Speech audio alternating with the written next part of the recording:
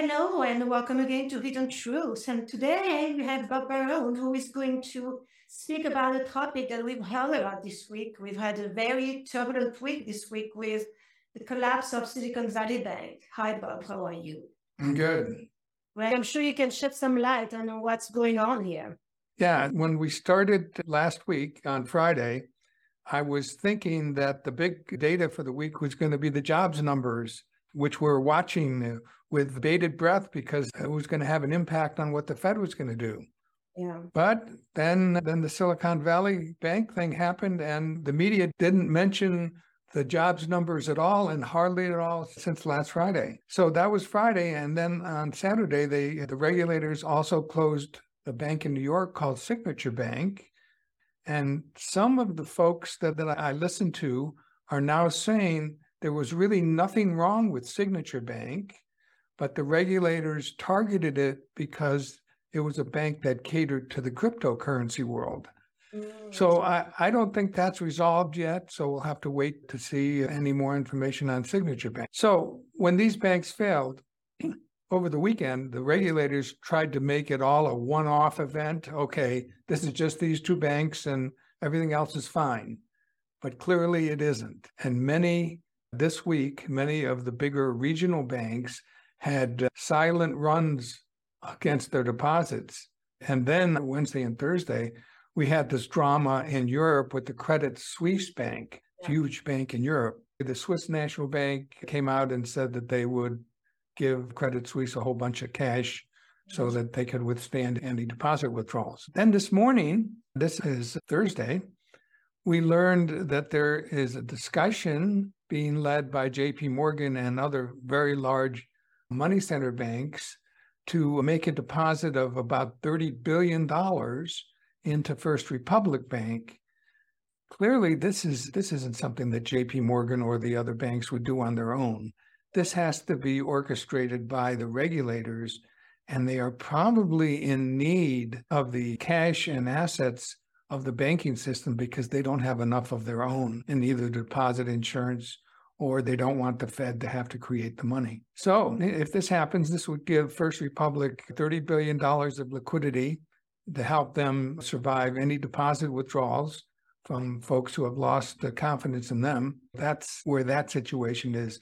Not quite resolved, but it looks like it's going to get resolved. Silicon Valley Bank. Now, let's look at them. First of all, they are a lender to the tech sector, especially tech startups. Last Friday, when they failed, some commentators said that this was a one-off event, okay? Relevant here is the fact that because they were a lender to those tech startups, when those tech startups get money from the venture capital world, it's not $250,000, it's in the millions of dollars. And they deposit those millions of dollars into a bank. And because Silicon Valley Bank was the bank to go to, that's how they got all those deposits that weren't insured. As of the end of last year, they had $175 billion of deposits, and $150 billion of those were not insured. Wow. Just by the very nature of how they do their business. So I'm a startup company and I just got $20 million. I have to put it somewhere. Right. So I have to put it in a bank. Only $250,000 is covered by deposit insurance. Wow, yeah, that's pretty scary when you hear numbers like that. It's amazing that things like that can happen nowadays. Why did this bank have so many deposits that were not insured by the Federal Deposit Insurance Corporation, FDIC? Yes, well, I was just explaining, because of the way in which it operates, where it gets deposits from the startups, and it catered to those companies. Its name and location, Silicon Valley Bank. Where is it? It's in Silicon Valley. So as I was explaining, when they get these deposits, they deposit them into a bank, and it's way over the insurance limit. Let me digress here and explain the banking process. In order for a bank to make a profit, it has to have investments.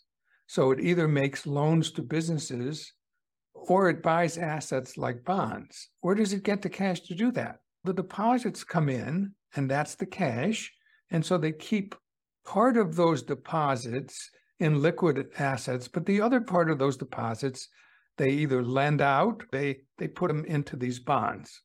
on a daily basis. A bank just doesn't lose all of its deposits all at once. On a daily basis, a new deposit will come in, and people who have existing deposits write checks. And if the economy is growing, usually the deposits will be growing slowly. Over time, these deposits have a life of their own, and the bank knows that it always has so many millions of dollars of deposits in it, and some deposits come in, some go out, and so it figures out how much cash it actually has to have on hand. And that works well almost all the time. And of course, this is the way it works until it doesn't. That is, when the public loses confidence in a particular bank and everybody wants to withdraw their deposits at the same time. And we know that's called a bank run. And these are very rare, these bank runs. Last time we saw anything that resembled what we're seeing today was in the 1930s, although we did have a little bit of this back in 2008, but not like it is today. Going back to the bank, what happens when they get withdrawals? There are sources of liquidity. So they normally have lines of credit with the Federal Reserve Bank, or they might have a line of credit with another government agency like the Federal Home Loan Bank. Normally, these lines of credits are collateralized by the loans that they make or other assets. Sometimes they're not collateralized. But when they exhaust those lines of credit, those liquid lines of credit, then they have to figure out how to get the liquidity that they need. So the next thing on their list is to sell their liquid assets, which is their bond portfolio. Okay, so here is where the issue, not only with Silicon Valley Bank, but with all the banks today, comes in.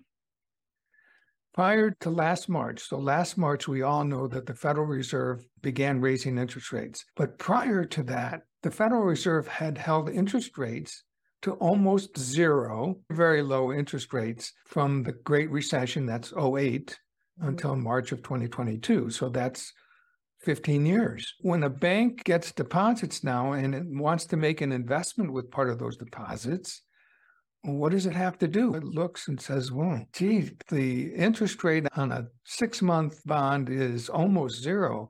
But if I go out 10 or 15 years, I could get 2%. Okay. So that's what the banks all did. They all had to go out in the long term to get the yields. Okay.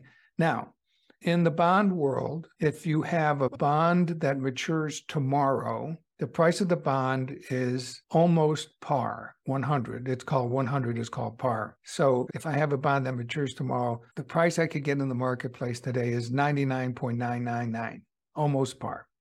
Okay.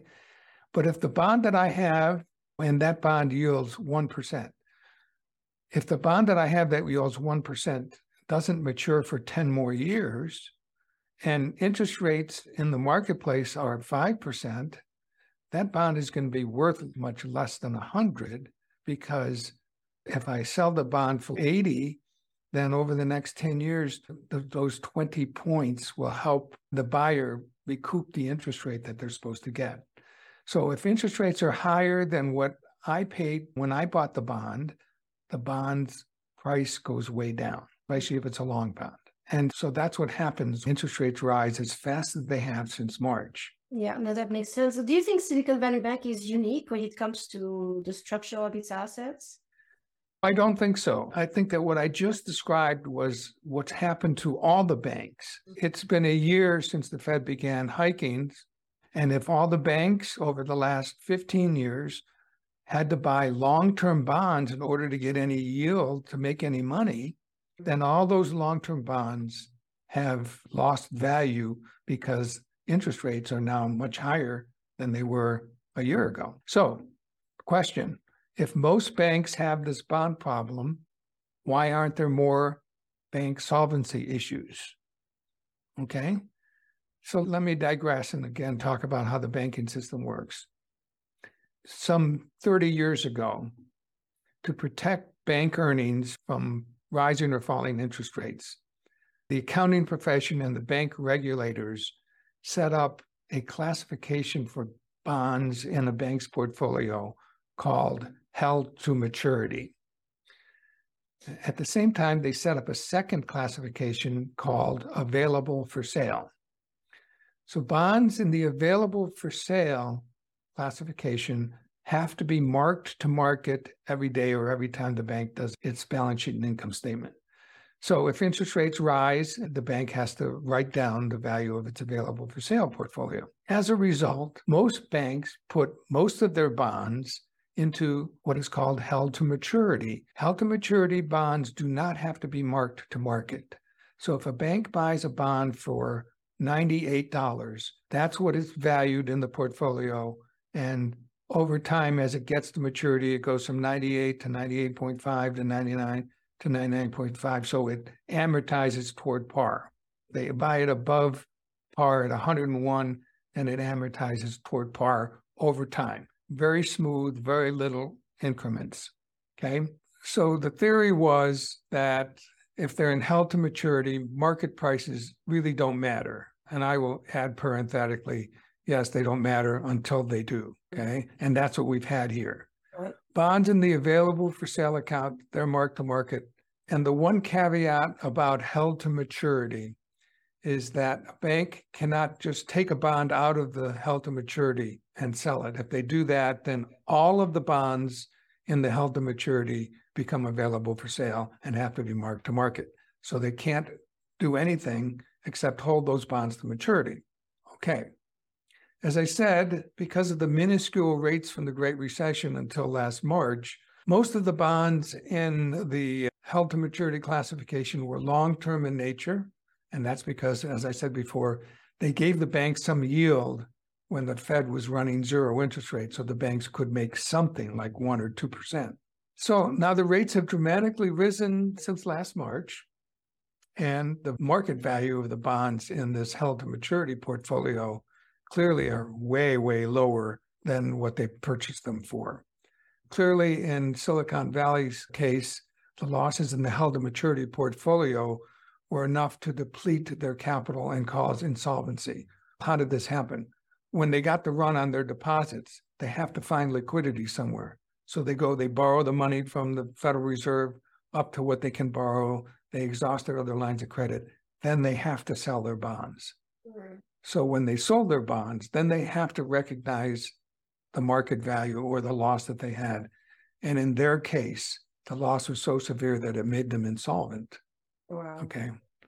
So likely most banks would suffer a significant depletion of capital, maybe insolvency even, if their held to maturity bond portfolios were marked to market, like Silicon Valley had to do when they had to liquidate them in order to meet the deposit run. So the truth is, in today's interest rate world, when you're looking at a bank's balance sheet, the printed version, there really isn't the capital that they really have because they're not marking their bonds in the held to maturity portfolio to market. The regulators know that the people who run portfolios know how the banks work, so they have to do something to prevent this run on Silicon Valley Bank from becoming endemic and becoming a run on other banks. So what did they do? First thing they did is they guaranteed 100% of the deposits at both Silicon Valley and Signature Bank. So Silicon Valley Bank's insured deposits were only like 15% of the bank's deposits, because most of those, as I explained earlier, most of the deposits were from startups that had millions of dollars. And in order to stem anybody else from running on the bank, they guaranteed the deposits at both of these banks.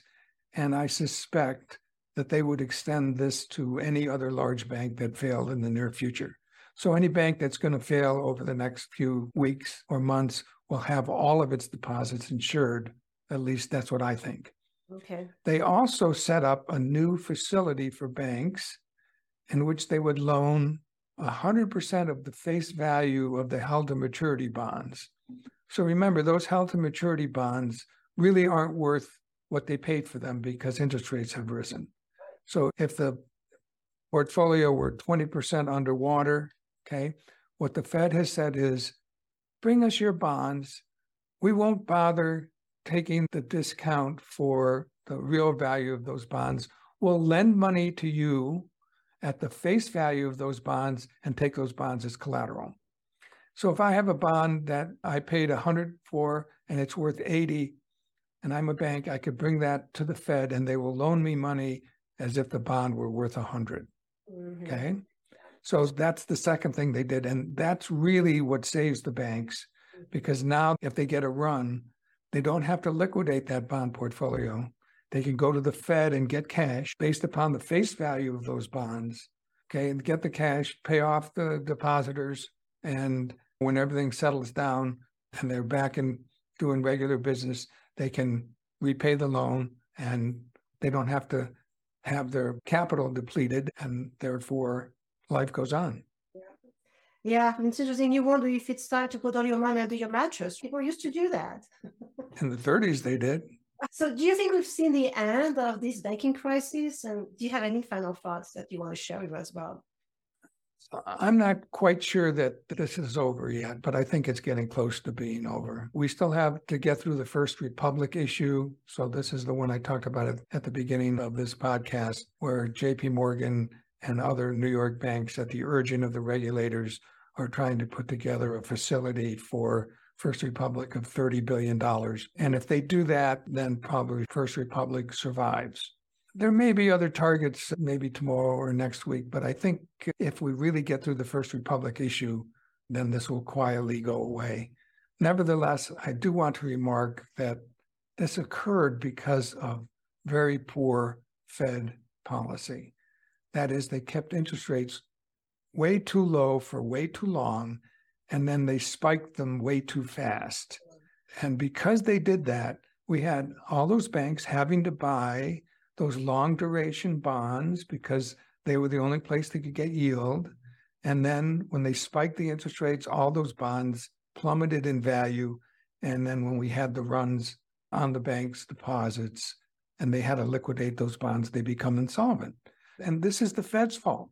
Too long at zero, too fast raising. And I want to say this about this particular Fed. This is what happens when you have a singular goal.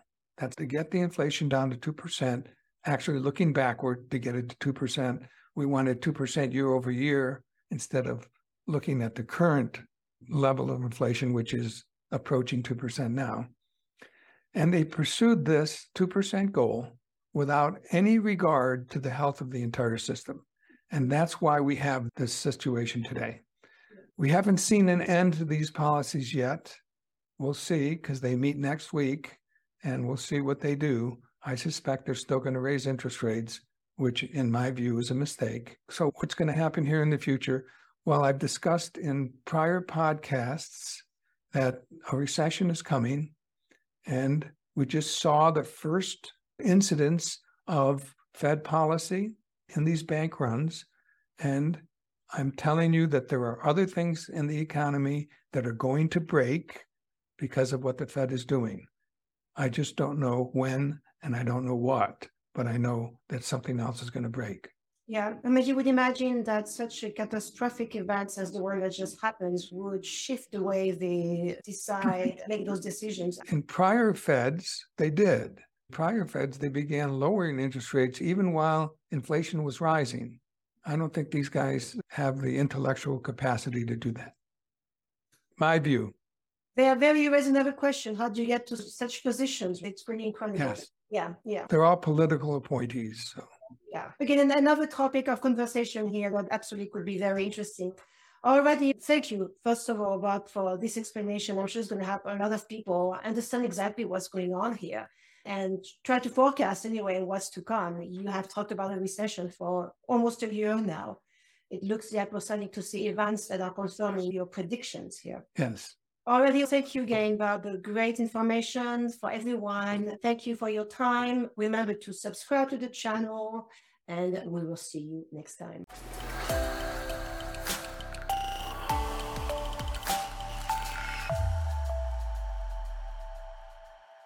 Hello, and welcome again to Hidden Truths. And today we have Bob Barone, who is going to speak about a topic that we've heard about this week. We've had a very turbulent week this week with